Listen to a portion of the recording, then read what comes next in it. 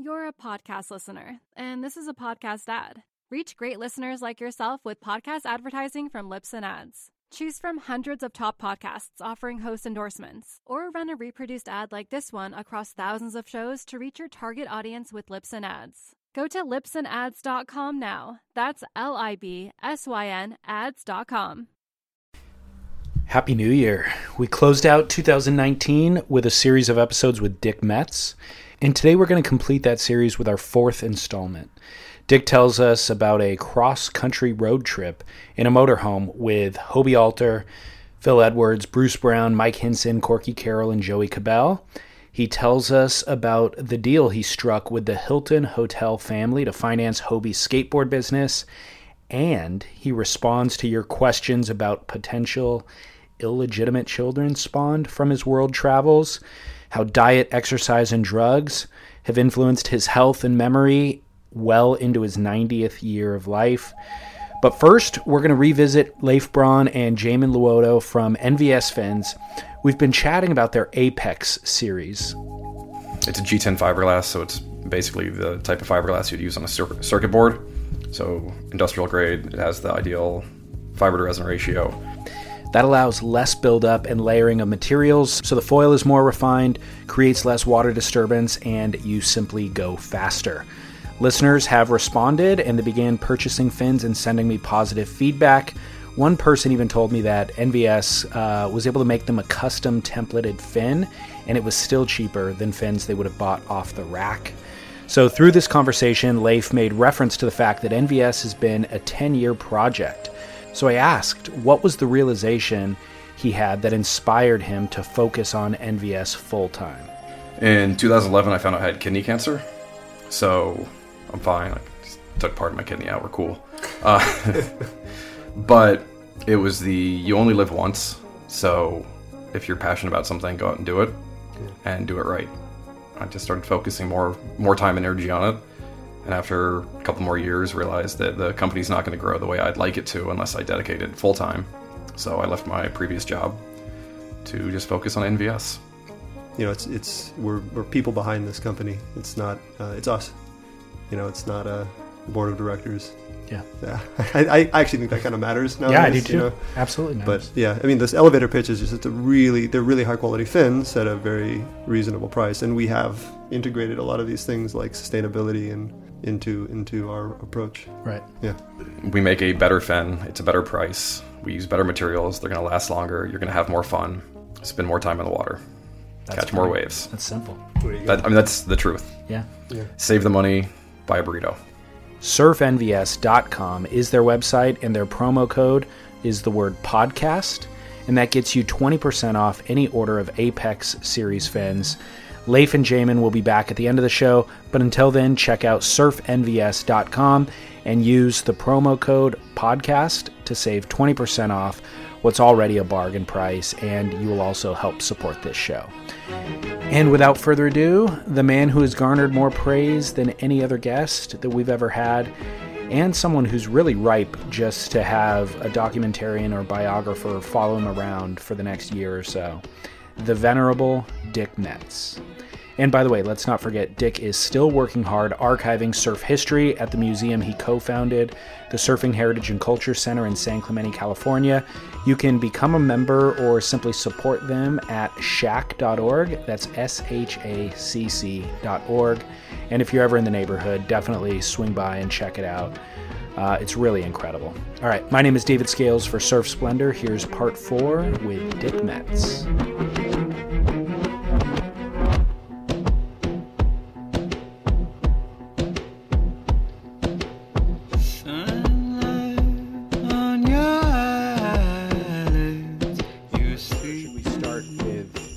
Recapping of, I mean, the reality is everything that we discussed so far finished 60 years ago. So maybe we should kind of follow up with the 60 years that have transpired since and what the influence was of that trip, and how the Endless Summer played out for you and what that was like experiencing, seeing that and watching that grow.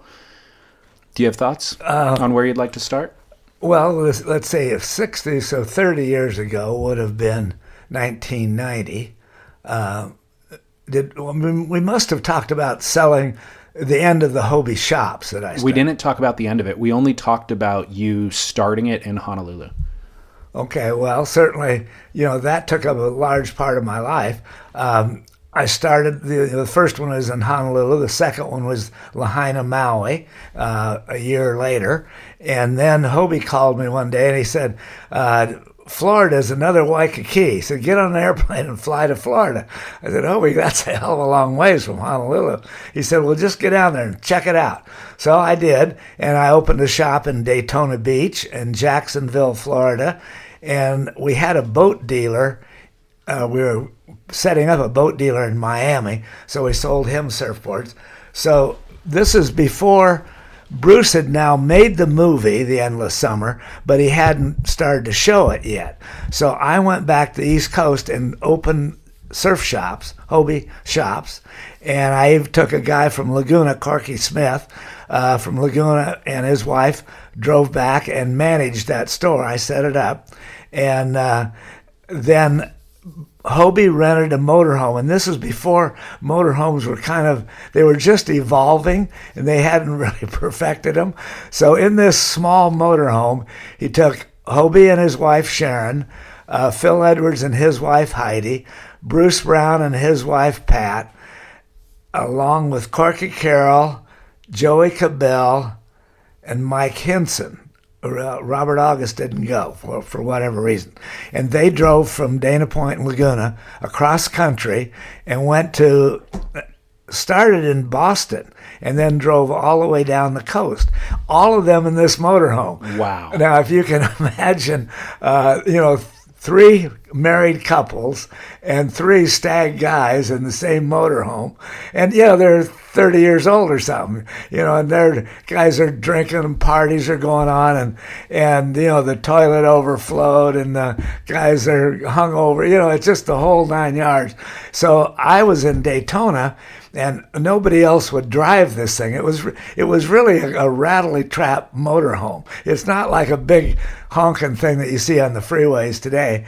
And Hobie called me from, I think I want to say Virginia Beach. I'm sure it was Virginia Beach because they had come down the coast. So what they did is they had The Endless Summer with them, the movie, and so they would have a surf contest, whichever they went to New York and down the coast to the major surf spots, had a surf contest, had a paddle contest, and they would always, because Corky was such a good paddler, they would make a loop. They'd hold the board. They'd take Corky's board away from him so the other guys would get ahead, and then they'd give Corky's board and they'd go catch him, and it'd still win all the races.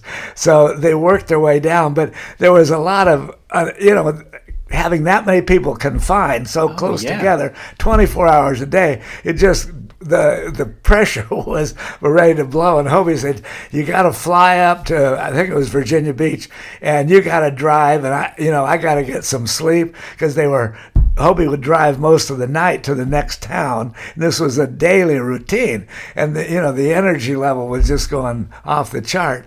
And finally, Joey got upset and flew home, and I guess I can't remember if anybody else left early. So I flew to Virginia Beach, and then I drove this damn thing so Hobie could sleep at night because I had been refreshed. And so we got to Jacksonville, Florida, and we had the shop there, showed the movie. Skateboards, too, had just come out, so we'd do a skateboard contest. All of this would go on. It was a great promotion. Yeah. I mean, people came out of the woodwork to see the new shop, to see the surf contest on the beach with Phil and Corky and all the guys, the paddle contest, and then that night would be the Surf Endless Summer movie. It was like a weekend that was just highly charged and a lot of energy, and everybody was having a great time, and parties were going crazy, and everybody in this motorhome was going crazy because they were sick of each other by then. I mean, they're all good friends, and they made it through, but it was a high-charged, kind of hectic trip. So finally they got to Daytona Beach, where I had the biggest store, and that went off real well. And they finally went home from there, and a bunch of them flew home, and Hobie ended up driving the motorhome back to Dana Point. But it was really a wild, it was about a month's trip, by the time they drove across, down, and back across. So it was a hectic thing. And another little story I should tell, there's so many interesting facts that nobody ever knows, but in this case, certainly me. But Butch Van Artsdale grew up in La Jolla, and because the Hobie store was really the first surf shop in Dana Point, it was the first thing that was ever made to be a surf shop. Most of the guys, Bing and Greg Knoll and Dewey and those guys, were making surfboards in their dad's garage, which Hobie did at first too, but he really built a building on the Coast Highway that was made to be a surf shop. It was originally a 2-car garage, and then we added a little display area to it. So it was kind of the king surf shops of California. I mean, there weren't any. There was none in Hawaii. There was none on the East Coast till I opened those. So the guys from La Jolla, the Patterson brothers, Butch and other ones, came up and wanted to work at the Hobie shop in Dana Point. And Butch's reputation is pretty well known. He liked to get drunk, certainly, and fight occasionally. But he was had a great sense of humor. And Butch and I got along really good. And so Butch would write. He was hired to package the surfboards. They came out of the factory in a plastic bag, and then Butch would put them in a box and address the box. And normally in those days, the only other dealer was me in Honolulu, and so he would, address them to Kapiolani Boulevard, Dick Metz, and they would air freight them to Honolulu. And in this case, when I was in back east, he would send them to back east. And in today's world, I mean, I'm hesitant to even say some of these things because it's a different world. But Butch, in today's world, would certainly be called a racist, but he wasn't doing it to be a racist. He was just doing it to bug me, because Butch and I had this. You're always, our life, our culture, the way we grew up was to fake somebody out. You're always trying to screw them up somehow and give them, just get their attention. And you wanted to be the head guy that was coming up with more little tricks or games to play. And so in Honolulu, and I think I might have told you this, but if I didn't, it's important. So Butch is packaging all these boards to send to Honolulu. And the Dana Point store, there was no other buildings in Dana Point. Dana Point wasn't a town. There was no businesses. There was no post office, police department, fire department. There was nothing there. And that's why we all went there, because you could do what you wanted to do and, build a fire and have a party, and nobody cared. So Butch would sign these boxes to me in Honolulu, and it was all bare ground around. He would capture different gopher snakes and king snakes, and as most people know, there are no snakes in Hawaii. And so Butch would pour a little resin on these snakes, and the vapor from the resin would kind of make them kind of asleep, and he'd put them in a surfboard box. And so when I got the first boxes in Honolulu, I'd open one end and hold it up over my head so the board in a plastic bag would slide out. And we had a lawn in front of the Hobie shop in Honolulu, and they'd just slide out on the grass in this plastic bag. And here all these little kids couldn't wait till the day I didn't get boards every day. They'd come every week or 10 days. And so they all knew when they were coming, they'd all stand around. And I was running out, a snake would come out, and they were scared to death. And you had these little Japanese, and Butch thought that was really funny. That is insane. And so I had to go capture these snakes. They weren't moving very fast because he'd poured a little resin on them. They were still alive, but I think they were ready to be dead. Live, or the resin with no catalyst? Well, I mean, did it harden the snakes? It did. It was not. I think he put a little catalyst, but not enough for it really to go off. It was just sticky kind of. It never really went off 100%. And so they'd kind of wiggle around. The kids that scared to death and ran off, because the only way they ever saw a snake was in the zoo that was all caged and everything. Yeah. And here they came out on the lawn, and I'm trying to catch them. And it wasn't like there was hundreds of them. I mean, there'd be 2 or 3 we're talking about. And they were moving slow. And so Butch thought that was so funny, and he was always sending me stuff in the boxes.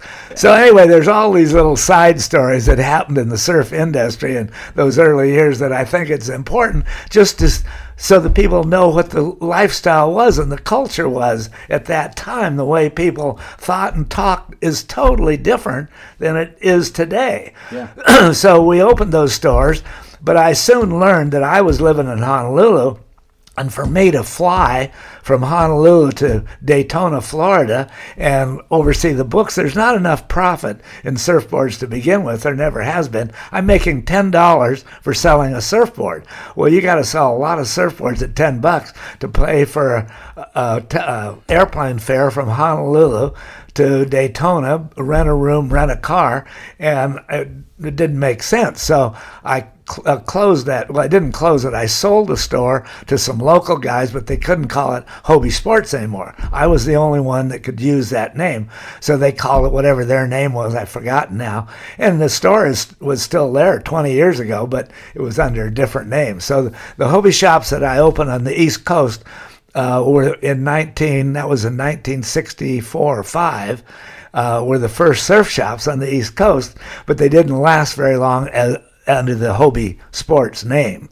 So I went back to Honolulu, and it was a lot more profitable for me to run the store in Lahaina and Honolulu and stay there and run those rather than being flying all over the country trying to do that. Right. But that was a great lesson for me. I learned a lot on that lesson when I later on opened more stores in California, and I found that you're better off to have more stores close together that I could drive to in a day than have them spread all over the place. So eventually I had 22 retail stores, but they only worked when they were really close together, and that would be like Dana Point, Laguna, Corona del Mar, Huntington Beach. You could have them that close together where they weren't competing with each other, but they were far enough apart in that respect, but not so far that you couldn't control them and see them. So during that time, well, that next from the mid-'60s, I think, didn't we talk about the fact that Jerry Lopez and Jack Shipley ended up buying the Honolulu store? You just referenced that much of it. You didn't tell any stories. Well, what happened is the Hobie Cats came out. And so the movie came out in 65. The Hobie Cats came out in 67, 68. And so Hobie sent me, the 14s were the first boats made. He sent me his number 7 and 11 of the 14s. To Honolulu, and Hobie had tested them in California, but it doesn't blow near as hard here as it does in Hawaii. And he flew over, and I didn't know how to sail. Hobie flew over, and this is another thing to show how different it is today. So in those days, you'd land at the airport in Honolulu, and there was no big terminal or anything. They'd just unload. And originally, when I first flew over, the Pan Am Clippers were still coming, so they'd land in the water, and then there was a ramp that they would come up, put their wheels down, and drive up the ramp to the landing strip. And that's where you'd get out. Wow. So when the planes that Hobie came over, because I came on the Lurline the first time, he couldn't even hardly fly there. Planes didn't have enough range to fly from L.A. to Honolulu. You had to fly from L.A. to San Francisco and then across because it's shorter from San Francisco. So anyway, Hobie flew over with the boats, two of those boats, and we put them together. We unloaded them from the plane he was on, right on the airstrip where the ramp was. The airplane had parked down at that end. We offloaded them, put the boats together right on the airstrip where the Pan Am planes came out of the water. And I said, Hobie, I don't know how to sail this damn thing. And he said, oh, it's really easy. Do what I do. We're going to sail down the Outrear Club. And that's where I was a member, of course, and that's where everybody kind of hung out, and we could beach them right there. So we put them together, and we sailed out through the harbor to get in the ocean, right where the airstrip is, and up the coast to, it was only maybe, I don't know, I'm going to say 4 or 5 miles from the airport on the water to the Outrigger Canoe Club. I must have tipped it over, 10 or 15 times. And Hobie said, well, it's no big deal. And he put a rope on it and showed me how to pop it over. And so in that one afternoon sailing to the Outrigger Canoe Club, I learned how to sail these things and pop them over. So Hobie stayed a couple of days, and he said, I want you to sail these every day and see what breaks or what doesn't work so good in the heavy air around Honolulu. Sail out to the Diamond Head Buoy and back. And so we did, and then he left. So for the next 6 months, I played with the Hobie Cats, and I was too busy, and this was a new, exciting, fun part, and I was still, of course, surfing almost every day, but I didn't want to stay in the surf shop. So Jack Shipley, who I'd hired to be my manager when I was gone to the mainland, he wanted to buy it, and so Lopez was also... They were in high school, seniors in high school at Punahou. And Randy Rarick and Jerry and a bunch of other kids, Tommy Lee, were all in high school, and they'd hang out at the Hobie shop, and I'd have them patch boards and run errands for me and do stuff like that. And Jerry started shaping a little bit, so they decided they wanted to buy it, but they didn't have any money. So I got a guy at the Outrigger Canoe Club named Howdy Goss, and he put up the money for Lopez and Jack Shipley. So I was out of the surfboard shop, but I was still the Hobie dealer for not only the Hawaiian Islands, but the whole South Pacific. So I still was the Hobie guy, but I didn't run the shop. And so then they had to change the name because they couldn't, if they were going to own it, they had to own it under a different name. So that's how Lightning Bolt started. So Jerry and Jack Shipley became partners along with Howdy Goss that put the money up, and they called the old, what I called the Hobie shop, was now the Lightning Bolt store. So that's how Lightning Bolt, and Jerry Lopez, of course, got to be Mr. Pipeline. And the whole Lightning Bolt name became really popular at that time. We're talking about the mid-'60s, late 60s, and into the 70s, and so that became a exciting name, but that was really the old Hobie shop. And then I just had my office at the Outrigger Club and sold Hobie Cats, and I took them to different islands on a barge, and I'd take maybe 5 boats to Maui and put one together and sail around right along the beaches. Oh, guys yell at me, hey, I want to buy that boat, how much is it? In those days, a Hobie 14, which didn't have a jib but just had a mainsail, was $900. Today they're like $10,000. So they say we had no inflation, but that's what happened to. But that's a bit more profit than the $10 per surfboard. Well, exactly. That's why I was stoked. All of a sudden, I wasn't making any money, but at least I could make a living. I mean, the surfboard things, I was just scrounging around. Right. But with the boats, I think then they raised it to $1,000, and I think then I made $100 on a boat. But I had to put it together, deliver it, and I had to go get it at the airport, bring it down to the Outrigger, put it together, get rid of all the bodies. It was a big job, to put it together and rig it, and then I'd trailer it over to Kaneohe or North Shore or whoever was buying it. And then if I took them to the other islands, I'd have to go over with it, fly over, meet them over there, build it on there, put it together, and then deliver it. So it was a big job. It took a couple of days depending on where you're going. So I made $100 that way. So it was creeping up anyway. So that's how the Hobie, so then Hobie called me.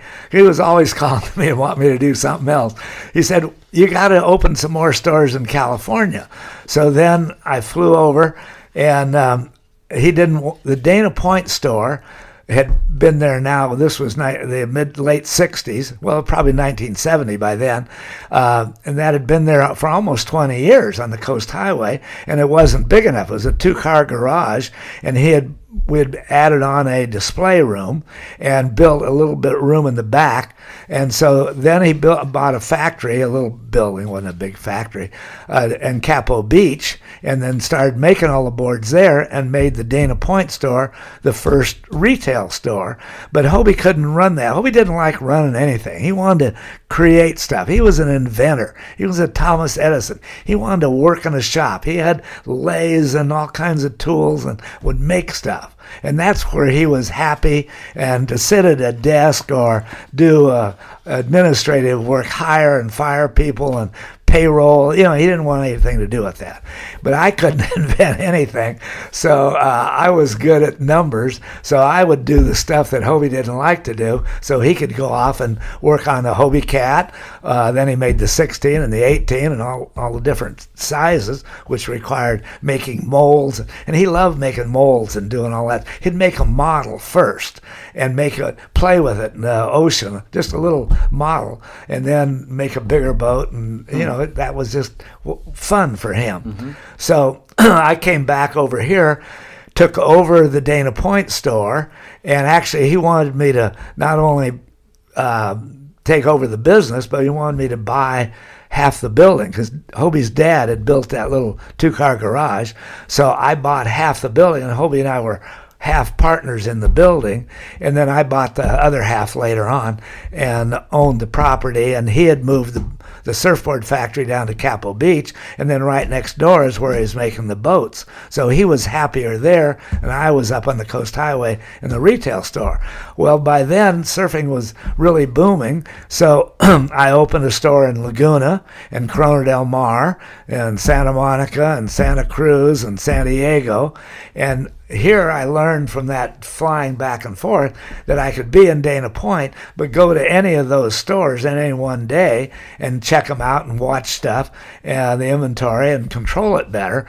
And at the store on Santa Monica Boulevard in Santa Monica, and this is when the skateboard started too. So we had Hobie had built the first skateboards, and we didn't have enough money to make enough product. So Hilton, Conrad was the father, Baron Hilton. So of the Hilton hotels. So there was Conrad Hilton was the one that started Hilton Hotels. He had a son named Baron, and Baron was like probably 35 or 40. He was older than we were at that time, and he was taking over the Hilton Hotel thing. But they were branching out into other stuff, and Hilton Hotels bought Vitapac orange juice in Covina, and they had a big factory where they made Vitapac orange juice, because that's where excuse me, all the orange groves were in that time. And they had big warehouses, and because Baron Hilton had a bunch of kids, he was married and had Davy Hilton and I can't remember all the kids' names, but they were like 7, 8, 10 years old. So we put them on Hobie skateboards, and so Baron Hilton financed the skateboard team. And Vitapac, where they had these huge warehouses, had the money and the infrastructure, they started manufacturing our skateboards. We're down there in the surfboard factory, we'd make 10 a day or something, and it wasn't near enough. The demand became huge from Sears and Roebuck, Montgomery Ward's, big chain stores throughout the country would call us up, say, we want 1,000 skateboards. It'd take us 3 months to make a scout, and they wanted them tomorrow, and so we got Baron to manufacture these, and Hobie and I'd go up to the Vitapac store, and they were making thousands of them because they had the facilities. They had warehouses full of them. We're shipping Hobie skateboards, and we made several different models. Super Surfer was one piece of wood, and then we laminated, or had Baron laminate, so it looked like a surfboard. So there was different stringers in it, and then and Hobie was inventing all this stuff, or creating it, and he would take it to Baron, and then he made a fiberglass one, had more rocker in it. With the wood skateboards, they were just flat, and to start doing the tricks that the kids do now, and a lot more tricks, we had to get rocker in it so they could stand on the tail and do 360s and stuff. So Hobie created a fiberglass Hobie skateboard. So all of these were the evolution of the skateboard. All this was going on at the same time we were making surfboards and Hobie cats, and there was just a huge amount of energy. Everybody in Dana Point, it seemed like, worked for Hobie in the boat factory or the surfboard or the skateboards. But all the skateboards, after we made a few, and the surfboard factory went to Vitapac, and that's where we shipped those out. And we would go up there, and they had, stacks up into the ceiling with forklifts shipping, whole pallets of skateboards that we had no way of doing. And I think we got $1 a skateboard or something, and the Hiltons took care of all the bookwork, but that's where we got some financial backing, because we didn't have it. We couldn't get a loan. We did get small loans, and the bank in Dana Point, the manager, it was a gal named Carol Elterman, and she grew up in Dana Point and knew us, and we could borrow up to $50,000, which is a lot of money then, from the local bank. But if it was more than $50,000, we had to go to the LA branch and get permission from the higher ups. Carol could only go to $50,000. So when we built the boat factory, we borrowed the $50,000, but we needed more money. And so Carol said, well, you got to go to LA. So Hobie and I drive up. We didn't know. I was older than Hobie, but I should have known, but I didn't. We were beach guys. And we had resin on our Levi's, and we had flip-flops on and T-shirts and dirty and everything. We went to the downtown bank in L.A. to borrow $100,000, and the guys looked at us and shook their head and sent us home. They wouldn't give us a dime, Wow. the way we looked. So we decided then, I told Hobie, I said, when our thing is worth $50,000, we ought to just sell it and then start something new, because 50 seemed to be our limit. And we were also making T-shirts by then. When I was in Honolulu, Hobie sent me T-shirts that had the Hobie diamond on them and said, Hobie Surfboards, Dana Point, California. Well, I would sell a few, but in Honolulu, they didn't want Dana Point, California. So I called Hobie one day and I said, is it okay if I go down to get a shirt screener and put Honolulu, Hawaii instead of Dana Point on them, same logo? And he said, oh, Dad, do whatever you want. So I went and I found a Chinese screener down in Honolulu, and he'd make shirts for me. And so that's how we got in the clothing business, because I'm selling surfboards, but we really didn't have any other products. And at $10 a surfboard to pay rent and to pay Shipley and for me to get enough to eat on, there really wasn't much. So we had surfboard carriers, Aloha and Rincon racks were the first two commercial surfboard racks. We sold those really well. And you got wax, but I wanted to sell the T-shirts. So once I had Honolulu, Hawaiian, those sold like hotcakes, because in those days to go to Hawaii was a major deal. And if you came back home to California with a pair of M-knee trunks that I had this, I think I talked about M-knee. Mm-hmm. No, I didn't talk about it. I know the brand, but no, we didn't talk about that. Oh, well, that's a whole story there. I got to tell you that story. Okay. But before, let me finish the T-shirts. So kids would come in and didn't buy a surfboard, but the girls would want T-shirts, and they'd take them home to their friends and their boyfriends, girlfriends, whatever. I sold thousands of Hobie T-shirts because they said Honolulu, Hawaii on them. And when you'd wear those in California, then right away it was obvious that you would see. There was no mail order. You got to think that life was a different, as we've talked about before. The culture was different, the lifestyle. There was no mail order. You didn't do that. Yeah. And so you had to be there to buy it. And so that meant when you had Honolulu T-shirt, that was, you'd been to Hawaii, and people went, well, how is it? What's the surf like? And so it was a big deal. So I sold thousands of those, and all of a sudden the shop became way more profitable than just selling a surfboard for $10. So that really set me off.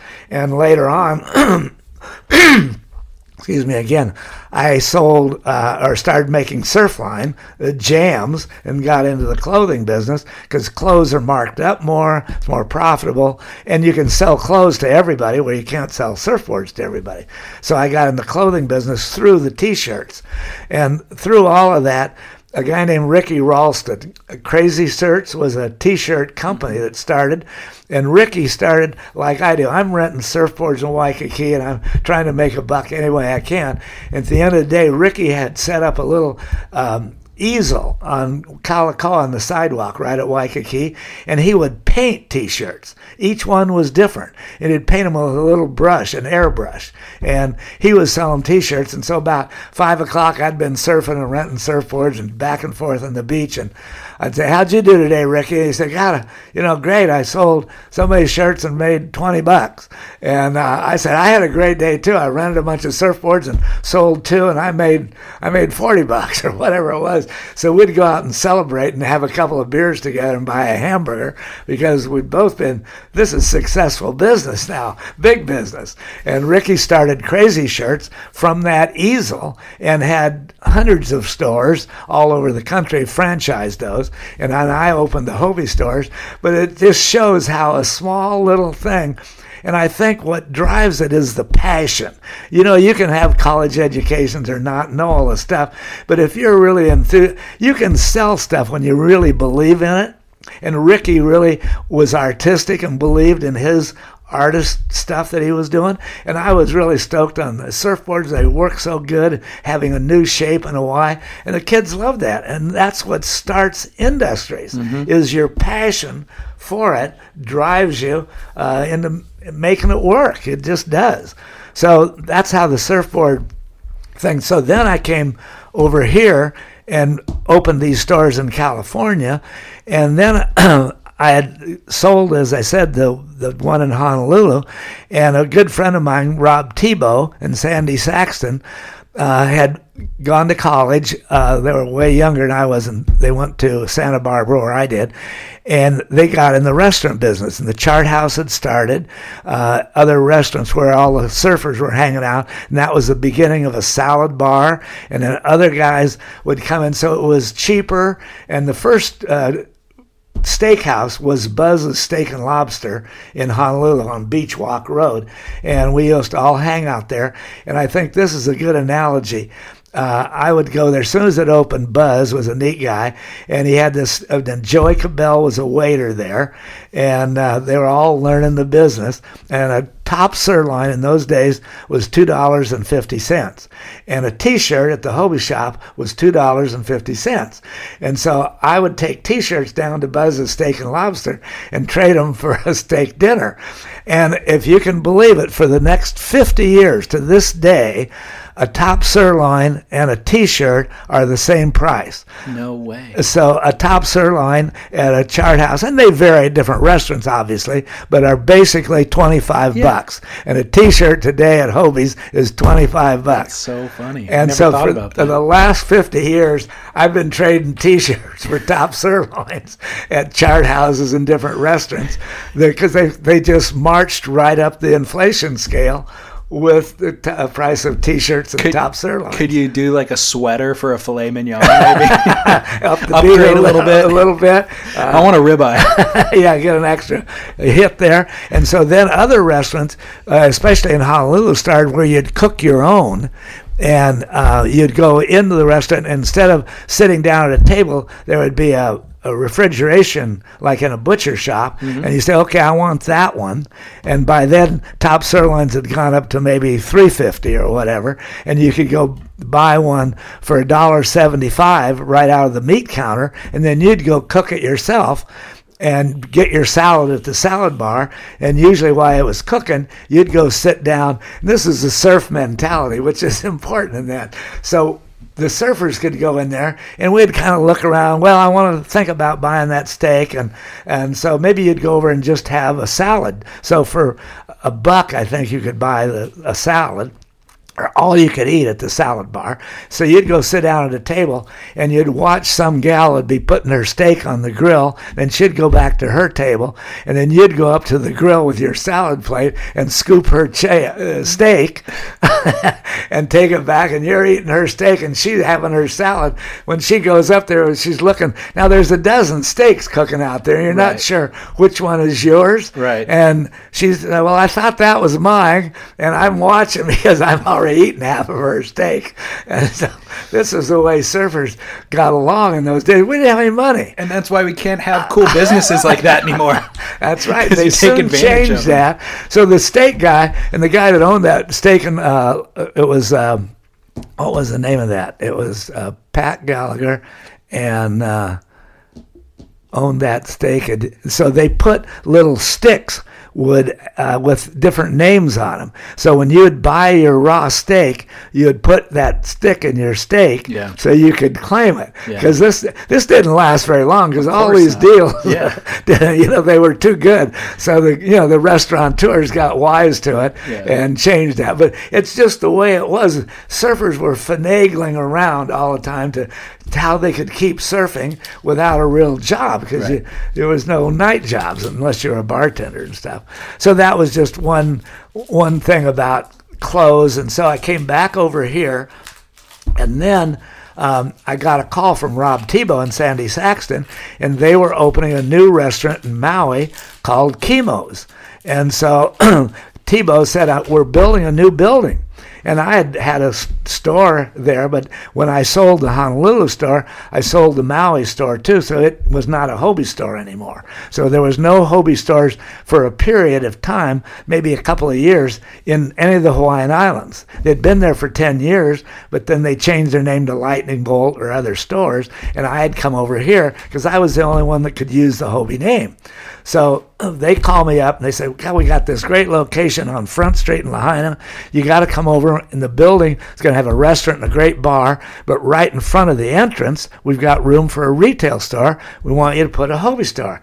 And I said, God, I'm so busy over here. Well, you got to come over and look at it. So I fly over to Maui, and these were good friends of mine, and it was a great location, and I could see the potential. So I said, okay, I'm in.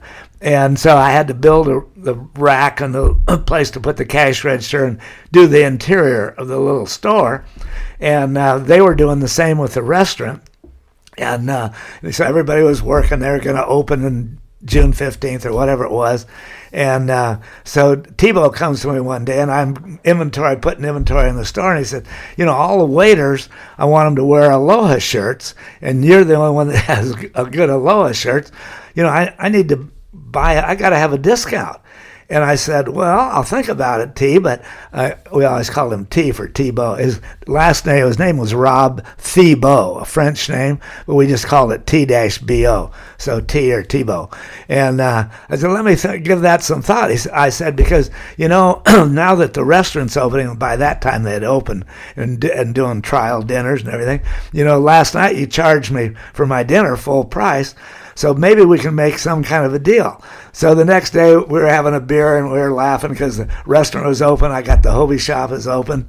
And I said, well, I'll tell you what I'll do. I can't sell you discounted stuff unless you're a stock owner.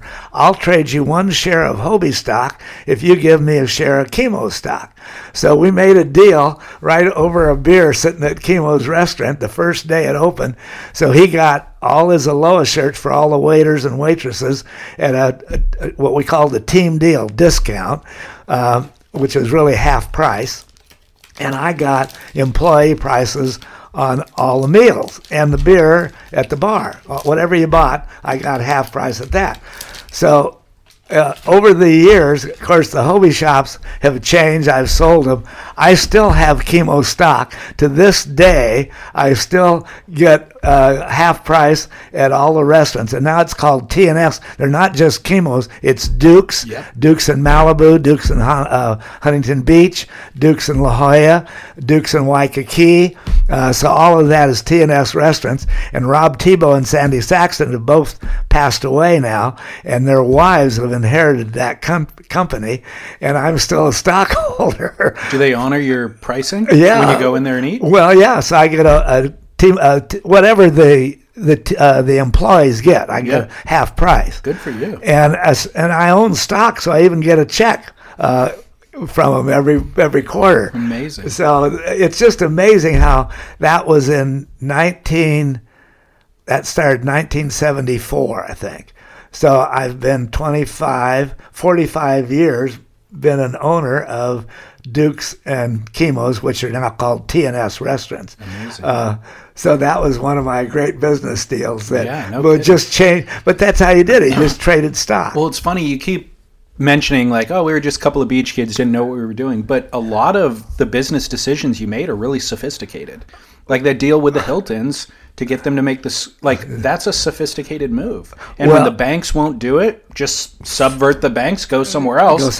And the banks end up regretting their decision by not working with you. Well, that's right. They could have had a lot better loans, and we could have, but they didn't They want would have loved to finance Hobie in its infancy, knowing what it's become yeah, now. but now, You know? absolutely. But that's why beach guys at that time were thought of as kind of conniving, but like still you are. say, it was business. And Hobie didn't want to do the business. I liked that part of it. That was kind of my thing.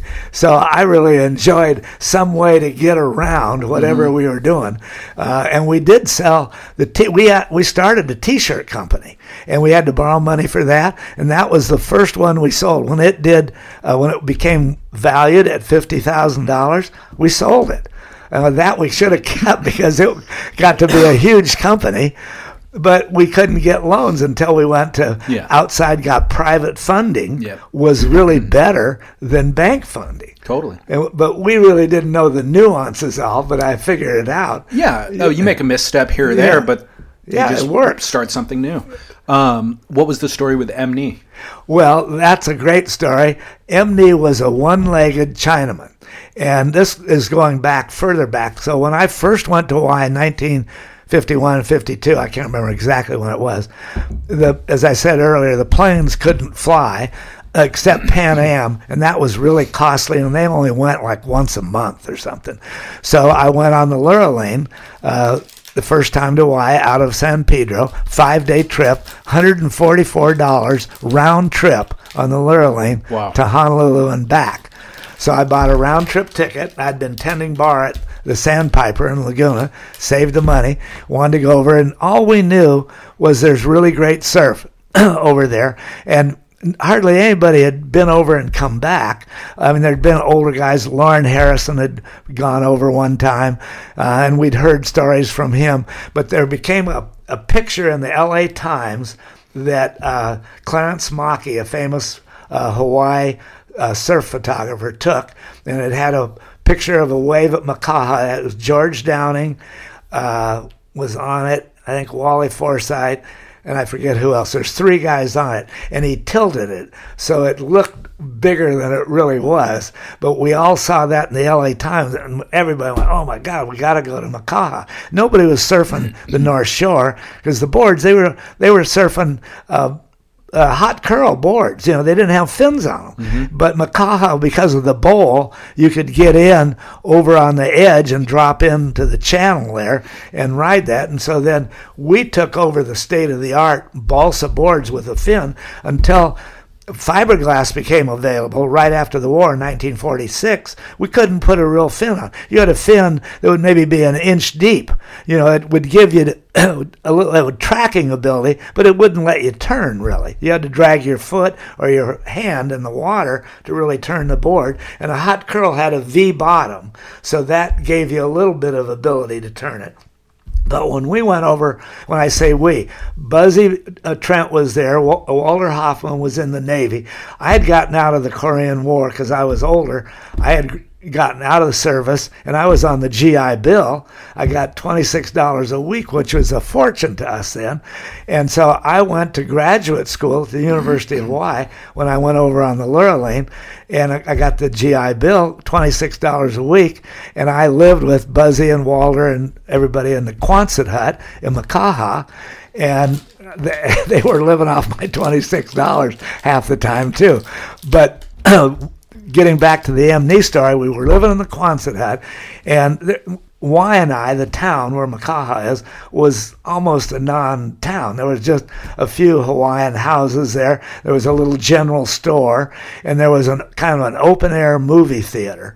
And this guy, Emney, this one-legged Chinaman, and his wife had a little thatched, you'd call it a store now, but it was really built up on 4x4s off the ground. You took a couple of steps up, and there's a space underneath because it rained and there would be mud and everything. So he had this wooden floor, and it was kind of open. He could close it down. It had shutters that went up and a thatched roof. And he was a tailor and made suits. In those days, Chinese were brought over from China to harvest the sugarcane and pineapples, and other Orientals were living there, Portuguese, and they were importing. My grandfather ended up in He was born in Kauai. Oh, he was? His parents were Portuguese indentured servants, basically. Sure. That came over to work like the family debt off by working in the sugarcane fields in Kauai.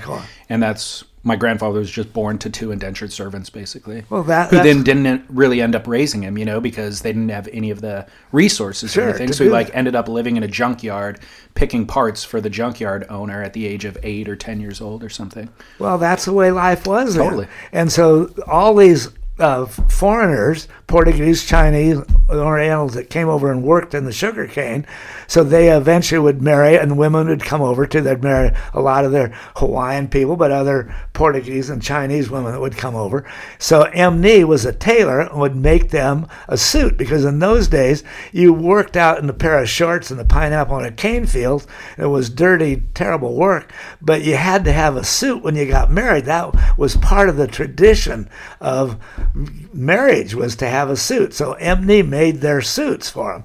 And, I don't know how much he charged, but it wasn't very much. And he wasn't making, nobody was making any money then. Yeah. It was just grinding it out.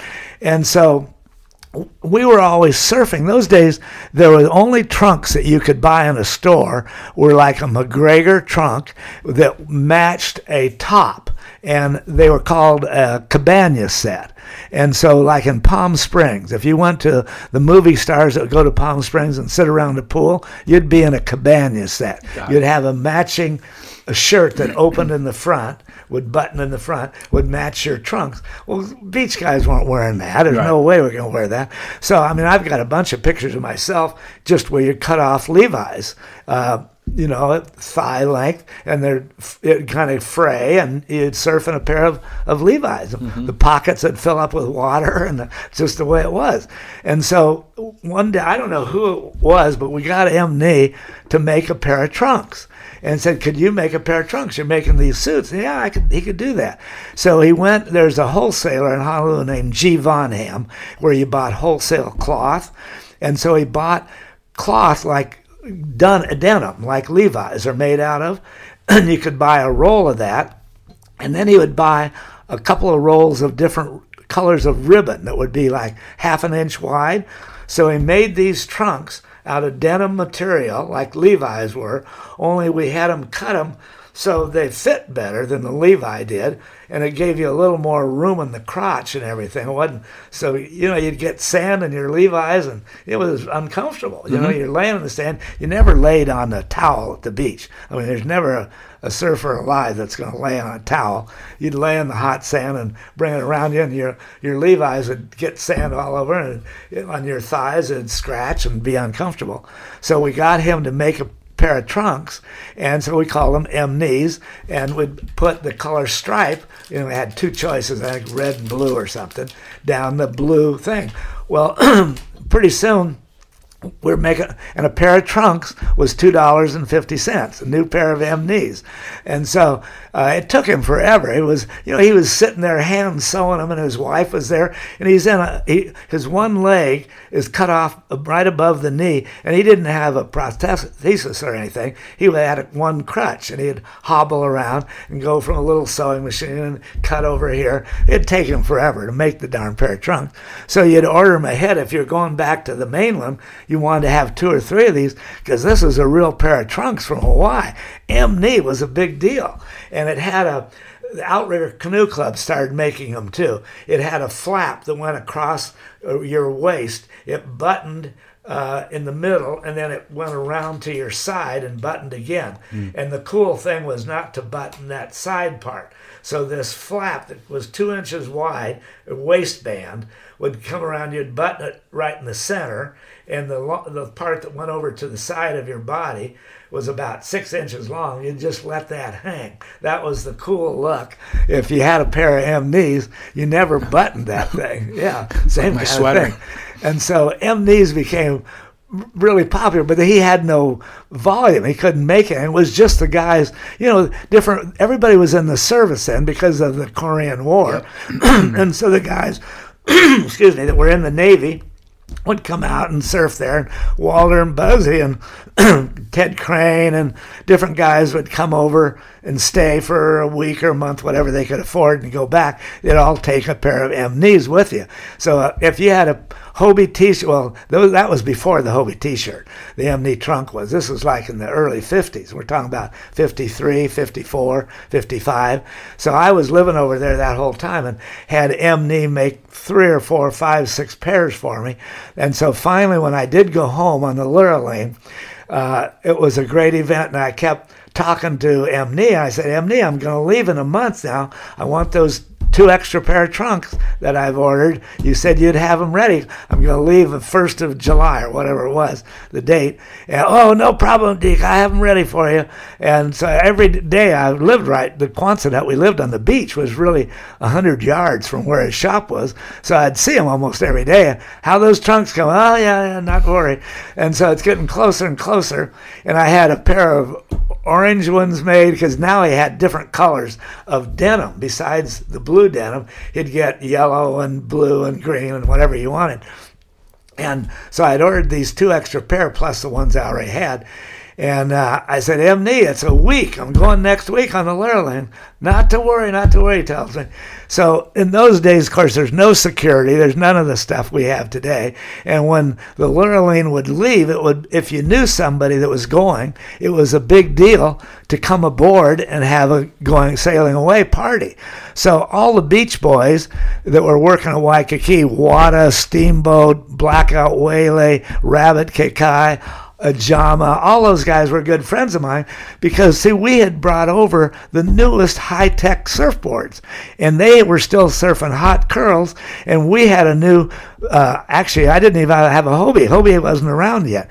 I took over a Matt Kivlin, made a balsa board for me at the Sip and Surf bar under a tree out and back. Wow. I paid $50 for that. A brand new Matt Kivlin. I took over on the Lurleen and rode it the whole time I was there. But the Hawaiians, we got along really good with them. We'd go to all their parties. There wasn't very many Howleys there then. There was maybe 10 or 15 of us. And, we'd take out the Hawaiian girls, and they didn't care. We were their buddies because we let them use our boards, and that's what they wanted. And so when I left, I gave them my board. That's what we did. We gave them, you left your surfboard with them because they didn't have balsa wood and fiberglass. They couldn't make them.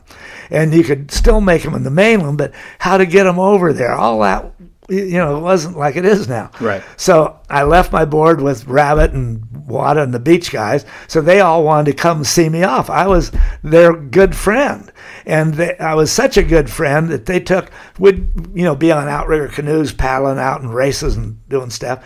They made a paddle as long and has a long arm to it, and those what we really used. They made a miniature one for me. I have it still right here in the museum. It's about 2.5 feet long, outrigger canoe on it. They rode on it, and they gave me it as a present because I gave them my surfboard. Wow. And there's that real Hawaiian aloha spirit that they all had. And we fell into the Hawaiian lifestyle, Yeah. We wanted to eat what they were eating, drink what they were drinking. We wanted to go out with Hawaiian chicks. It was all about, we're part Hawaiian now. Mm-hmm. And we stayed there long enough. I was there like a year the first time, and maybe not quite a year, probably 7-8 months, I guess. But so when I left on the Lurleen, God, Dick's leaving on the Lurleen, we all got to go down, and they're bringing cheap wine, and we all come aboard, and we're up on deck and drinking wine. And the last day I said, MNE, I got to have these trunks. And he said, not to worry. I've been worrying for like a month. So we're down on the Lurleen. We go down. It's going to leave at 4 o'clock. You go down at like at 2 o'clock and start the party. And the gangway, if you know somebody on there, you tell them their room number, and you can come aboard. So all the beach guys knew what cabin I was in, and they were all up there. And we're on the deck drinking wine and having a great party.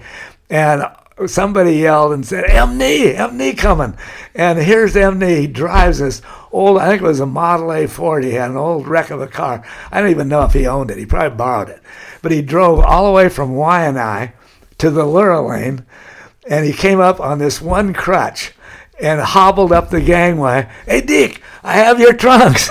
And he delivered them on the Lurleen. At the very last minute. Last minute. I couldn't believe it. Here he's hobbling around, and he gets in the party where he's saying, "MD, you got to have some wine and get half drunk and everything." And he, no. And then, anyway, he's talking half Chinese and everything. Yeah. It was just a different world.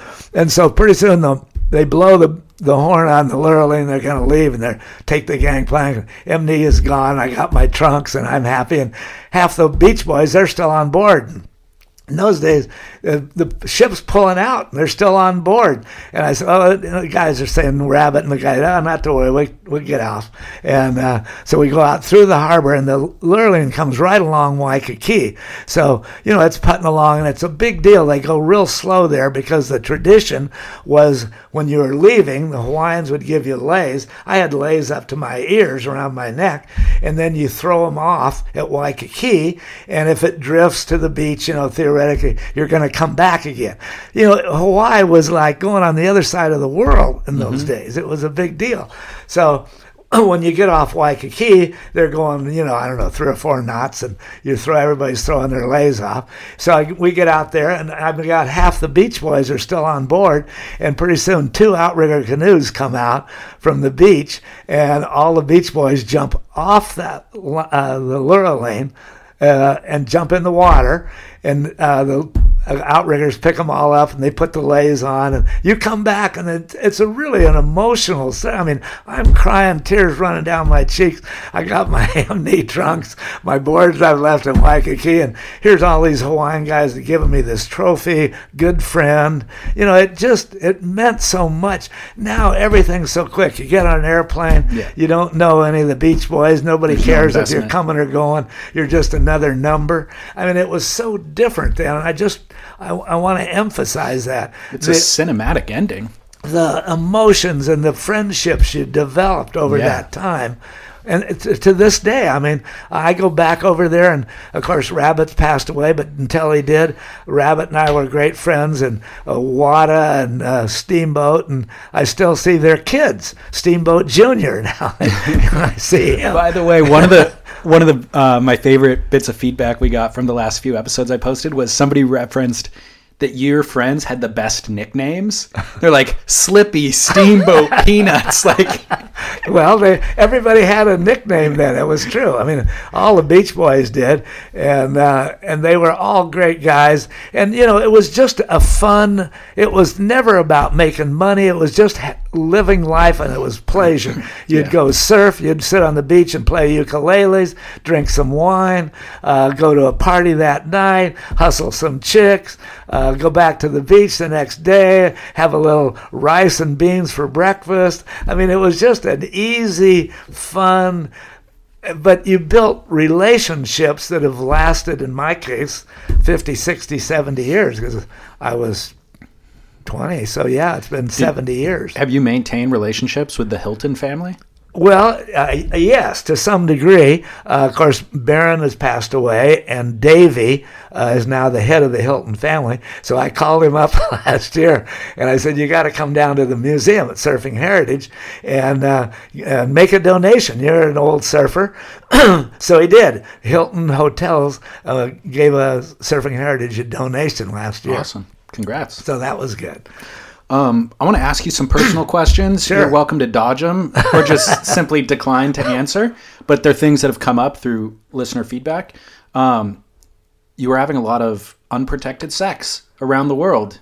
True. Do you worry about, or do you think about, have you sired any children that you're unaware of? What are your thoughts on that?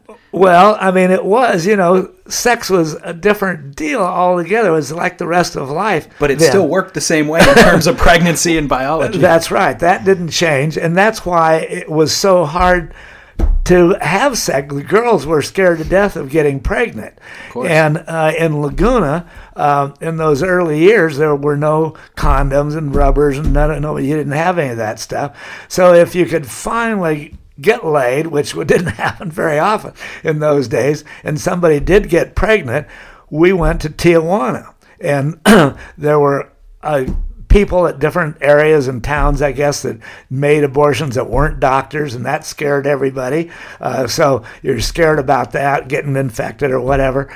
So Tijuana had doctors trained at USC Medical Center, were actual MDs in Tijuana, and it was the gentlemanly thing to do at the time to take your girlfriend to Tijuana. You'd go down with her, and you'd sign in at the doctor's office. They called it Laguna Sickness. So they had a register that you would sign, and maybe they had La Jolla Sickness too. I don't know. But since I was from Laguna, you signed in, why are you here? And you'd just say Laguna Sickness, and they would, a full medical doctor in a clinic would give an abortion, and the girls would come home that same day. Yeah. So that's how we solved that problem.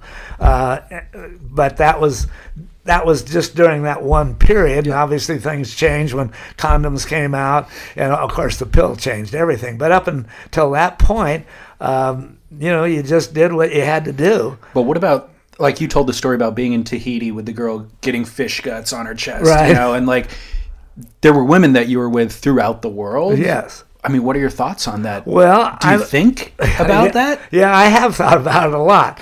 And actually, I know for a fact, well, I don't know it's mine, but I know for a fact 2 girls that I was with had babies that, in those days you couldn't take tests and find out whose blood and all the right chemistry to it. So I don't know, but I know 2 girlfriends that I was with did get pregnant and had their kids and had them up for adoption. Oh, really?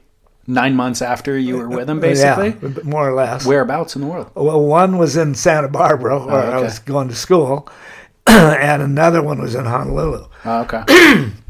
So, it just, you were so motivated. I mean, guys have, sex urge, especially when you're 20 and 30 and, your hormones are running and you do it, you could. I mean, and that's why sex was just so different then. And when you were if you did convince the girl that it was okay, then you talked her into it, or whatever reason she would let you have sex, which wasn't very often, it was a rarity. Then they'd always say, well, you got to pull out. I mean, pull as out if that would do was a surfing term, but it was also a sex term. Right. That you would pull out. And so, I'm going to pull out. I'm going to pull out.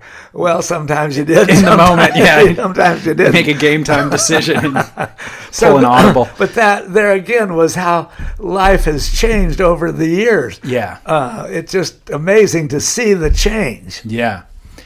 Can we recap the Patty story? You and I talked about it off air, and I don't know if you do want to discuss it on air, but you and Patty have reconnected later in life. Well, now I can't remember, David, did we talk about Patty before I went to Africa last 2 months ago?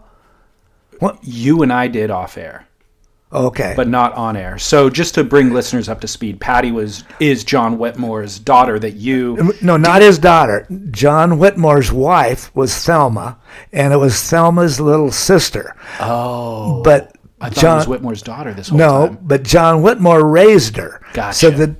So what happened is when he married... See, there again, their life was pretty troublesome, and when John married Thelma, they didn't have any money. He's selling used cars, as I said, in Cape Town, and he married Thelma, but Thelma was the older daughter, and she was working, taking care of her young sister and her young brother. Okay. And so when John married Thelma, he married her with the 2 siblings. Gotcha. And moved into the house. So they were like his kids because he raised them from the time they were like 10 years old. Okay, that makes sense. And you did say that in the previous episode, but my brain didn't catch it, but I remember it now. So just to bring listeners up to speed, and even though they probably listened to those episodes, Patty was the one who you had a romance with in South Africa. You were kind of in love with her, but you had to come back home. And so you guys kind of mutually agreed that even though you'd like to make it work, you can't stay in South Africa. She can't come to America. So you both go pursue your own lives and get married and have kids, presumably. And then have reconnected later in life is the point that I wanted to get to. Well, we didn't disconnect. Okay. In total. So you're right, what you just summed up. So she was 17, I was 32 the first time in 1959 when I lived there, and we had this romance, and we were in love. I was been out in the jungle and by myself for a year and a half or whatever it had been by the time I got to Cape Town. She was young, and to meet an American and surf and all that. She was enthusiastic, so we had this romance, and she was living with John, and I'm living there too. So when I did part and go up the coast to St. Francis and J Bay, it was hard to leave her, and so I came back 2 years later or a year and a half later when I sent John a container of resin and blanks, and then I flew down to Cape Town. But because I had the Hobie stores, I couldn't stay forever, so I flew down, showed him how to make surfboards with all the new resin, fiberglass, catalyst, and the blanks, the Clark foam blanks that we had by then. I got home in 1961, so it was 62 or 3 when I flew back. I sent the container first, then I got on an airplane and flew to Cape Town, and I was there for, I'm going to say, maybe 2 weeks. So Patty and I were together again, and then the romance flared. And, we talked about, I couldn't really stay there because I had the Hobie shops going, and Patty, she could have come to America, but she just was frightened of it. It was too far, too big. She grew up in the family with her brother and her sister right there and her mom. She just couldn't make that break. The societies were different. She didn't know anything about America, and she didn't have enough self-confidence. I mean, by 17, so she was only 19 or 20 when I came back the second time, and I was 34 or whatever I was. So I could have gotten a visa, I guess. I didn't even try, but we didn't do it. So it was always, I'm going to come back. When I did come back, I've been back 10 times. So it's not like I didn't go back over all these years. So at one point, she got married. I got married. I take my wife, Shirley, to Cape Town to be with the Whitmores and to see them.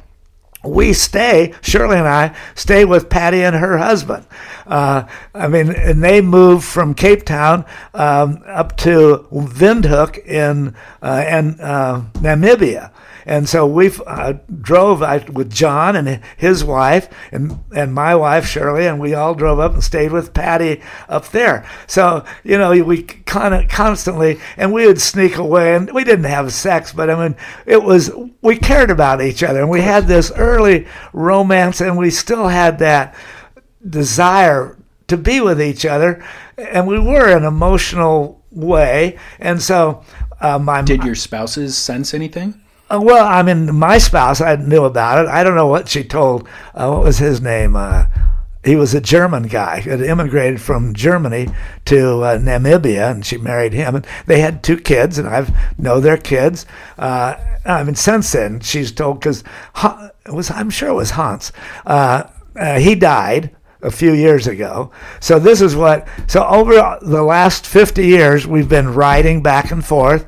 I've been there 10 times. John and Thelma, Patty never came to America, but her sister, Thelma, came and stayed with us.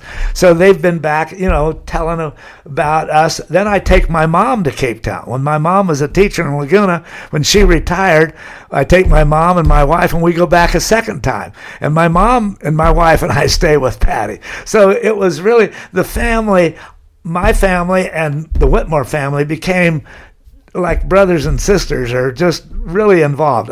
Christmas and phone calls, as phones got better, phone calls, and then in the later years we Skype each other. So we've maintained this relationship. Now I kind of laugh about it because here I went back in May to make that. I was with Richard Yalen was making a historic documentary on how the Endless Summer came about, and he took me back to South Africa and was filming the places that I had surfed and Cape St. Francis and the people I'd met, and we saw them. And of course, Whitmore is gone, but his daughter, PETA. I stayed with her for 10 days, and we're with the family and the kids. And when I was first there, PETA and Shelley were 7 and 8 years old. Now they're grandmothers, and I'm playing with their grandkids. I'm 90 now, and this has been over a 70-year period. I mean, it's a huge time of your life, and we've both impacted each other's families and lifestyle and mentality so completely, especially John. It changed his whole life and his family's life. Now they've got a farm and they have money, and he was a Hobie cat dealer, the Hobie surfboard. I got him the Moray Pope boogie board dealership, became the Bruce Brown film distributor, John Severson Surfer Magazine distributor. He's a smart guy. He took advantage of me opening the door for him, and it changed his whole life. His wife, his kids' lives, changed everything. Yeah. It changed surfing in South Africa. Yeah. If I hadn't met him, and who knows, they would have surfed, obviously, but it wouldn't have come about as soon as it did, and the same way it did. Right. So it's been amazing. And so now I go back and I'm with Patty. So here it is. I'm 90 3 months ago. She's now 75. And And you're both single. And I'm divorced. And her husband died. And she lives in Windhoek, still in Namibia. And, it's just amazing. We kind of have to laugh about over this romance that's gone off and on in I don't want to say a sexual way, but we were fond of each other. We cared about each other, and we still do. What is the status of the relationship at this point? Well, do you want to spend time together? Does she? Well, it's so difficult. She owns property in Windhoek in Namibia, and if she leaves the country, she has to sell. The government takes the property and they give her a pittance for it. So she lives there. She owns apartments and commercial buildings now in the capital of Windhoek, and she gets an income from that. And if she left, she would lose all that. Yeah. And that's her home. She has relationships, and her kids are there, so she just won't leave, Yeah. And I can't blame her. And then I'm not going to go down there. Living down there in Windhoek is not, South Africa is way better than that, and she can't even live in South Africa because then she would lose her property rights. So the government controls and everything make that just next to impossible unless you just are going to walk away from everything. Yeah. And neither one of us, I don't want to get married again at 90. That Sure. doesn't make sense. So we've just kind of resolved the thing. It is what it is, and it was a wonderful thing. Still is. It really is a romantic story. Exactly. To think like you connect with somebody, that childhood love, like idealized version of love without the cynicism that, creeps into your mind later in life and responsibility and all that. That childlike love is so intoxicating. And then to think that you can kind of revisit that later in life is also a really whimsical idea. And that you can kind of also commit your life to somebody else, and sometimes that works out, sometimes it doesn't, but the other thing can still happen along the way and even after the fact. Well, I think so many early relationships are revolved around sex, and at least they were in my time. I don't know if they are anymore, but you change. People change. They grow up, they change. I think I haven't changed a whole lot, but I do. My values are different. You just have different needs and wants. And we had such a connection that will last our lives forever. Yeah. We're bonded, and it's a deep, deep friendship as much as anything else. You just care about each other. Yeah. And you still do. And we talk, and I hope to go back again when this movie, I say movie, historic documentary, comes out in March or April. The producer is talking about taking it back to Cape Town and having a grand opening, and certainly I would go back, and yeah, great. And Patty would come down, and it would just be fun to be with her and be there. But it's just a different time, a different place. it's been too long and too far apart. Yeah. And the cultures, the lifestyles are too different. Yeah. Couple of questions about, you're so sharp and you remember so much detail from such a long time ago. Do you ever experiment with drugs throughout all of these years? And what's your policy? Well, I grew up before the drug thing kind of started. Certainly, I've smoked some grass. I've never smoked a regular cigarette. I tell this quick story, but when I was in the Army, got drafted for the Korean War, and I was at Fort Ord, and after boot camp, you're in forced marches and out camping and everything, and they'll say, all right, 5-minute smoke break, everybody light up. In those days, everybody smoked, and I would be, you had your name on your military thing, and so the sergeant would see that I wasn't smoking. All right, Mets, get over there and clean up those butts before we carry on the march. I said, Sarge, I didn't smoke. I give a shit. Clean those butts up. And so I'm cleaning those butts up. I said, this stinks. So the next day I bought a pack of Camels at the PX. I carried them the whole time I was within the Army, and I'd pull a cigarette out and I'd be pounding it on my wrist. And I'd say, I'm just lighting up, Sergeant. I'm just lighting up. I didn't want to clean up all those butts. I wasn't a smoker. I did smoke some joints over the years, but I don't like the smoke aspect of it. But when they put it in a brownie, I love brownies. That's a whole different treatment. Oh, edibles? Still, or just... Well, I remember Joyce, one of my girlfriends, lived in Hawaii, and she was cooking brownies and putting a lot of grass in there. And God, that was a whole different mentality, because I love those brownies. But I never really got into it. It was occasionally, a few times, different. I've been around it all my life. God, I mean, Coke came out in Aspen, and where I attended bar, and everybody's doing Coke and all the drugs, and it's just not my bag. I don't need to. I'm pretty revved up anyway. I mean, give me a glass of wine and a shot of tequila or something, and I can go with anybody. So you do consume alcohol, though, in terms of... Yeah, and I still have. Last night I was down at Turk's and had a couple of beers, and I mean, I like to have a couple of drinks, and I mean, it's not, I don't like it especially, but I do it from a social standpoint.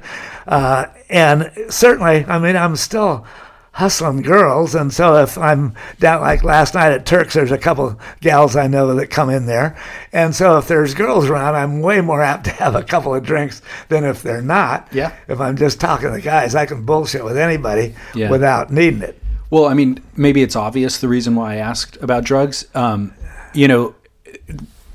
is deregulating a lot of what used to be illegal, and hospitals and doctors are using certain drugs, or previously, now they're medicine, sure, mushrooms, weed, that sort of stuff to treat things, PTSD or whatever. And so, but realistically, we don't know the long-term effects of things and how it affects, and it's almost impossible to say, like, if I never did drugs, I would be this much sharper. Or I did or the flip side of that is I did do drugs, and now I have brighter kind of creative, or whatever. So I'm always curious to hear people's personal experiences with them. But I mean, and who knows which variable has kept you so sharp. What about diet? What's your diet like currently? Well, my mom was ahead of her time as a teacher. She was well-read, well-educated, and she cooked all our meals, of course, 3 meals a day. Well, not all, because when my dad had the restaurant, I'd eat down there.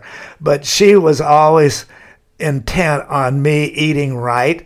And at those days, I don't really know what right was, but it was vegetables and it was fruit. So for breakfast, we always had a couple of fruits. And for lunch or dinner, I always had to eat my vegetables before I could eat the meat or whatever, chicken or whatever else it was. Mm-hmm. And so to this day, I try and eat 5 fruits and vegetables a day. So usually at breakfast, I'll have strawberries and half a grapefruit or an orange, or at least 2 or 3. At breakfast, it's really easy for me to do 2 or 3 fruits. And at lunch, I always have an apple, a banana, something like that. And then I eat vegetables for dinner. I'm not a vegetarian, but I mean, if I'm having, like last Thursday is a meatloaf night at Turk's, and so I order the meatloaf. You get a huge amount of meatloaf. I eat half of the meatloaf, and I eat the vegetables, and I take the meatloaf home for sandwiches for 2 days.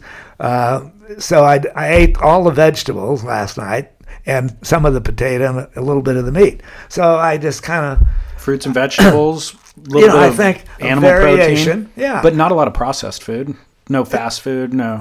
Well, I mean, sometimes when I'm driving back and forth and you end up eating a Big Mac or something, but I hardly ever... I mean, I have a hamburger in a restaurant. Usually then at the Pioneer, they have a great deal on both a chicken burger and a hamburger. And I say, I just want the chicken or the beef and the lettuce and the tomato, but not the bun. So I don't eat the bun. I always say whatever works for you. Yeah. I think I'm not trying to convert anybody to anything. No, but you're aspirational. Like you're so active and sharp and energetic that I would love to have that level of energy even now. Well, you're up earlier than I am, and I get up early, and I work out every morning now. Okay, that's what I was going to ask too. What's your exercise? I have I've always played football, ran track, and I was a good athlete in team sports, and besides surfing and sailing and skiing and all those things I did. So now I think stretching is really important. So I've had both my knees operated on 3 times, both my shoulders twice, rotocuff tears and meniscus and all the stuff you have happen. So both my shoulders and knees have been operated multiple times. So my joints, I have arthritis in those joints because of that. And so I've always been limber, and I can stand up straight-legged and put my hands on the ground flat, which most guys can't. I can grab my toe if I'm standing on one leg and bring my heel to my butt. And most people can't do that. I mean, because I ran high hurdles, and the only reason I was good at it, I was fast, I wasn't tall enough. Most high hurdlers are 6'2" or 3 or 4, and they can step over the hurdler a lot easier than I can. But I was fast and I was really limber, so I could get over the hurdle as quick as they could and beat most of the tall guys of my era. Now today, if I was running as fast as I did at my best, I wouldn't be near as good as I was in my era. Sure. Because they've gotten just way better. But because I was limber, I think that's important to stay limber. So the first thing I do when I get up is I get my blood going, just get my fingers and hands and shake and do little dances and jump around and run in place and get the blood moving. And then I do a bunch of stretching and touch my forehead to my knee with my legs straight out. I do usually 500 crunches. There's a lot of different ways to do sit-up type things. So I do a crunch where you lay on your back, put one leg, your heel on your knee, and bring your elbow to that knee. Yep. That's what I call a crunch. Like the right elbow to the left knee? Right. Yeah. So I do 250 of each. So I do 500 crunches. Wow. And then I lay down and I do different exercises different days, so I'm not doing the same thing every day. And I lay flat, keep your heels on the ground, and then do sit-ups. And do 25 of those with your heels on the ground. I can do 40 of those, but it's an effort. So I try and keep my middle strength there. And there's a bunch of exercises I do that.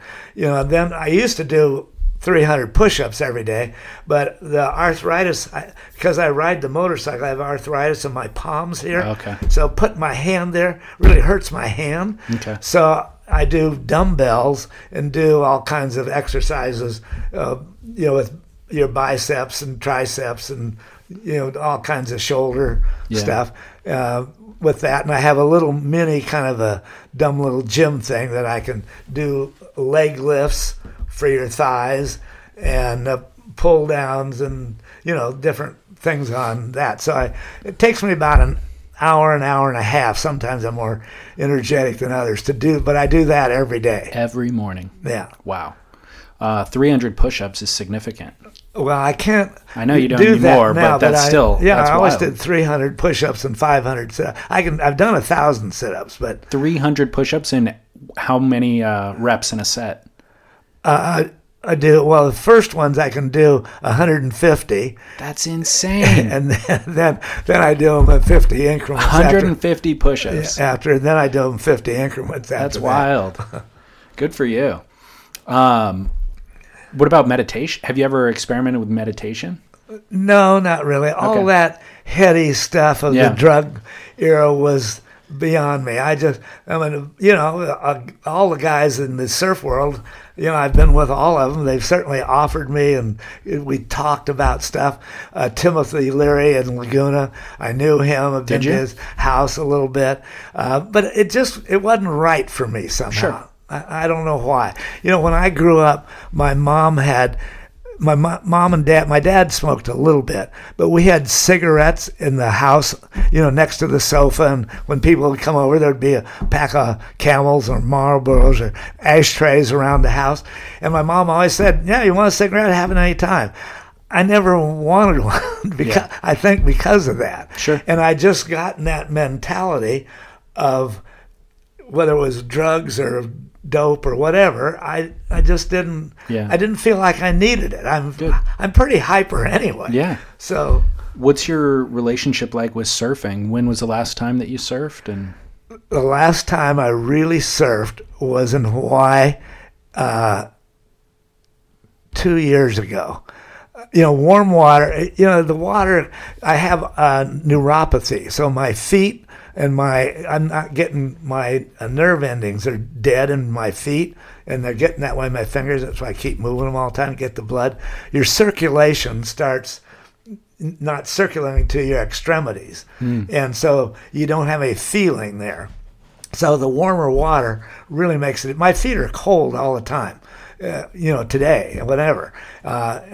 And it's just because there's no blood circulation that's coming to my toes. And then I'll go rub them and get them warm. But going in the water here when it's cold just doesn't do it for me anymore. So when I go to Hawaii, but I can't get up quick enough. Yeah. That's the whole problem. So with stand-up, that you got a head start. You're already up. But it's the water here. So basically I have a Hobie kayak, and it has pedals in it. So you can use it for upper body exercise with a paddle, or you can put that, there's a little holder for it, and it has pedals in it. So I ride my bike all the time, every day. Not for very long, but, I'll ride it for 3 or 4 miles just to get, because I want to get that circulation and get my knees, because my knees have been operated on it. It just helps to keep them moving. Mm-hmm. So the kayak with the pedals is, at least I'm in the water, and it's better than riding the bike on the pavement. yeah.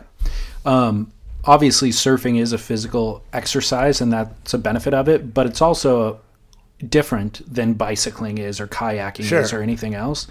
Do you miss it? Yeah, I mean, the spiritual aspect well, of surfing? the whole part, but I still live that life in the sense, down in Poche where Walter lives, and Walter Hoffman I'm talking about, and Wayne Schaefer. And so that, they both lived, and Flippy lived there too till he passed away. They all lived side by side, and there's a vacant lot in between that we've used for partying for the last 50 years. We call it the Love Shack. We built a little shack there that you can spend the night in, so whoever has the right girlfriend gets to use the Love Shack. So, I go down there, not daily, but every weekend. We'll watch a football, we'll have lunch together. So there's, Henry Ford's down there, a couple other guys that have come down for years. So it used to be the Poche Surf Club. There was like 60 of us in it. There's only 4 left now. But we've taken on young new members. But in the original ones, there's 4 of us left. So we still live that life. We still talk about, we're looking at the surf. Well, that south swell has kind of stopped, and we're getting the swell from the northeast. The tide's coming in, and I think the surf's going to be really good in another hour. And If you were back in Hawaii next year or this year, do you think that you would try to surf, given the opportunity? Yeah. Or have you given it up? Well, I think what I still do, and I did the last time, is I just stay on my knees and stay on the board, and so I'm still go surf at Canoes or Queens and get a ride in the warm water, and just you still get the momentum and the energy level of it, but you can't get up quick enough, and if you don't get up quick enough, then you start moving. You're losing your balance, right? Because with neuropathy, you lose your balance anyway. Oh, okay. So that becomes harder. I've never done stand-up in Waikiki, but it's too crowded. Yeah. But here you can do stand-up, but the water's too cold. Right. So, do you have anything that you feel is left undone? I mean, you're still going full steam, and you're spending time between Idaho and Southern California, and you're traveling a bit. But what's your biggest kind of ambition at this point? Well, I still love riding my motorcycle.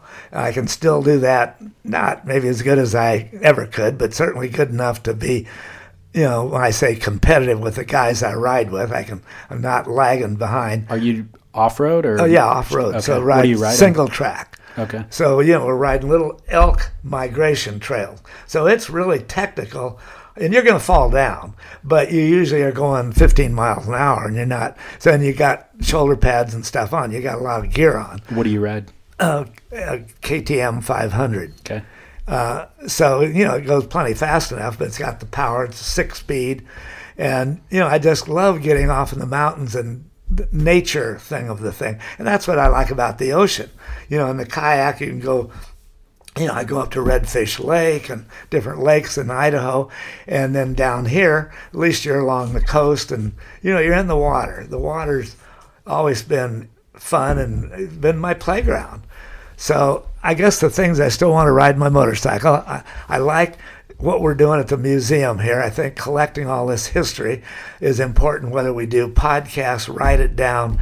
I think these stories 100 years from now, people will look back and see how life was then and how surfing evolved and moved into what it is today in the Olympic Games and all the exciting things that surfing has to offer and how it started when I was a kid. That was the beginning of it. I mean, it started obviously in Hawaii in 1778, but because of the influence of the religious significance in Hawaii, it slowed way down, and they tried to outlaw it. And then when Duke became the great swimmer that he was, and what's his name? There's a picture of him around here somewhere. I'm not sure. It was before Duke. God, I know his name. I've talked to him about it all the time. But anyway, he was in the Olympic Games too, a great swimmer, and that's what rejuvenated surfing and why Duke is called the founder of modern day surfing, because it started when Captain Cook discovered Hawaii. He had and you've seen the pictures out here, I hope, that he had an artist on board, and so we know that they were surfing in 1778. Whether they started a day before Captain Cook got there or 100 years, we don't know. But they were surfing in 1778. But then, because the missionaries came to Hawaii and they downgraded it because they thought it was a sexual because everybody was surfing naked, girls and guys, and they put the girls in Mother Hubbard dresses, got the religious thing really strong in Hawaii, and tried to outlaw surfing, but they kept it going in the outer islands where the missionaries had no influence. And it was almost disappeared, but then the missionaries lost the influence as time and travel became more common, and then the Olympic Games, the original Olympic Games, or the modern games, started in 1896 in Athens, Greece, and the next one was in Paris in 1900, and that's where Duke qualified to go to the next Olympiads in Antwerp and Stockholm, and that rejuvenated, because he was also a surfer, he talked about it, and the missionary influence had gotten to such a low ebb that they were surfing whether they liked it or not. And so then it just kind of, from the 1900s to really 1930s, was the same. It didn't change. There were solid redwood boards, basically, and no fiberglass and no fin. And so that a 30, 40-year period, surfing didn't change very much. And there was probably no more than 100 surfers in California in the mid-30s. I don't even know if there's that many. But then the war came along, the Second World War, when the English invented fiberglass. They made them a new bomber called the Mosquito bomber, and they made it lighter. And they used balsa wood as a structure to make the plane, but the balsa wood didn't have the integrity and the strength, the rigidity, so they invented fiberglass and resin to give balsa wood the rigidity that the airplane needed to function. Yeah. And that, in turn, gave us fiberglass for surfboards and made boards out of balsa wood instead of redwood. And it allowed, the biggest thing was allow a fin to be 6, 7, 8 inches deep. And all of a sudden we could turn now. Yep. And so it really wasn't until 1950 that fiberglass and resin was available. And that changed the whole surfing world. And then you could put them on your car and you could move around, and they became maneuverable, and girls would surf and kids could surf because you'd pick them up. When I was a kid, as I've told you just left it at the beach. Yeah, it was too heavy. So, it's just amazing. And I just can't imagine what it's going to be like 100 years from now. No, nor can I. They're not going to get any lighter. A board weighs 4 pounds now. Yep. So it's not going to get any lighter, but are they going to have different configurations, do different things? Who knows?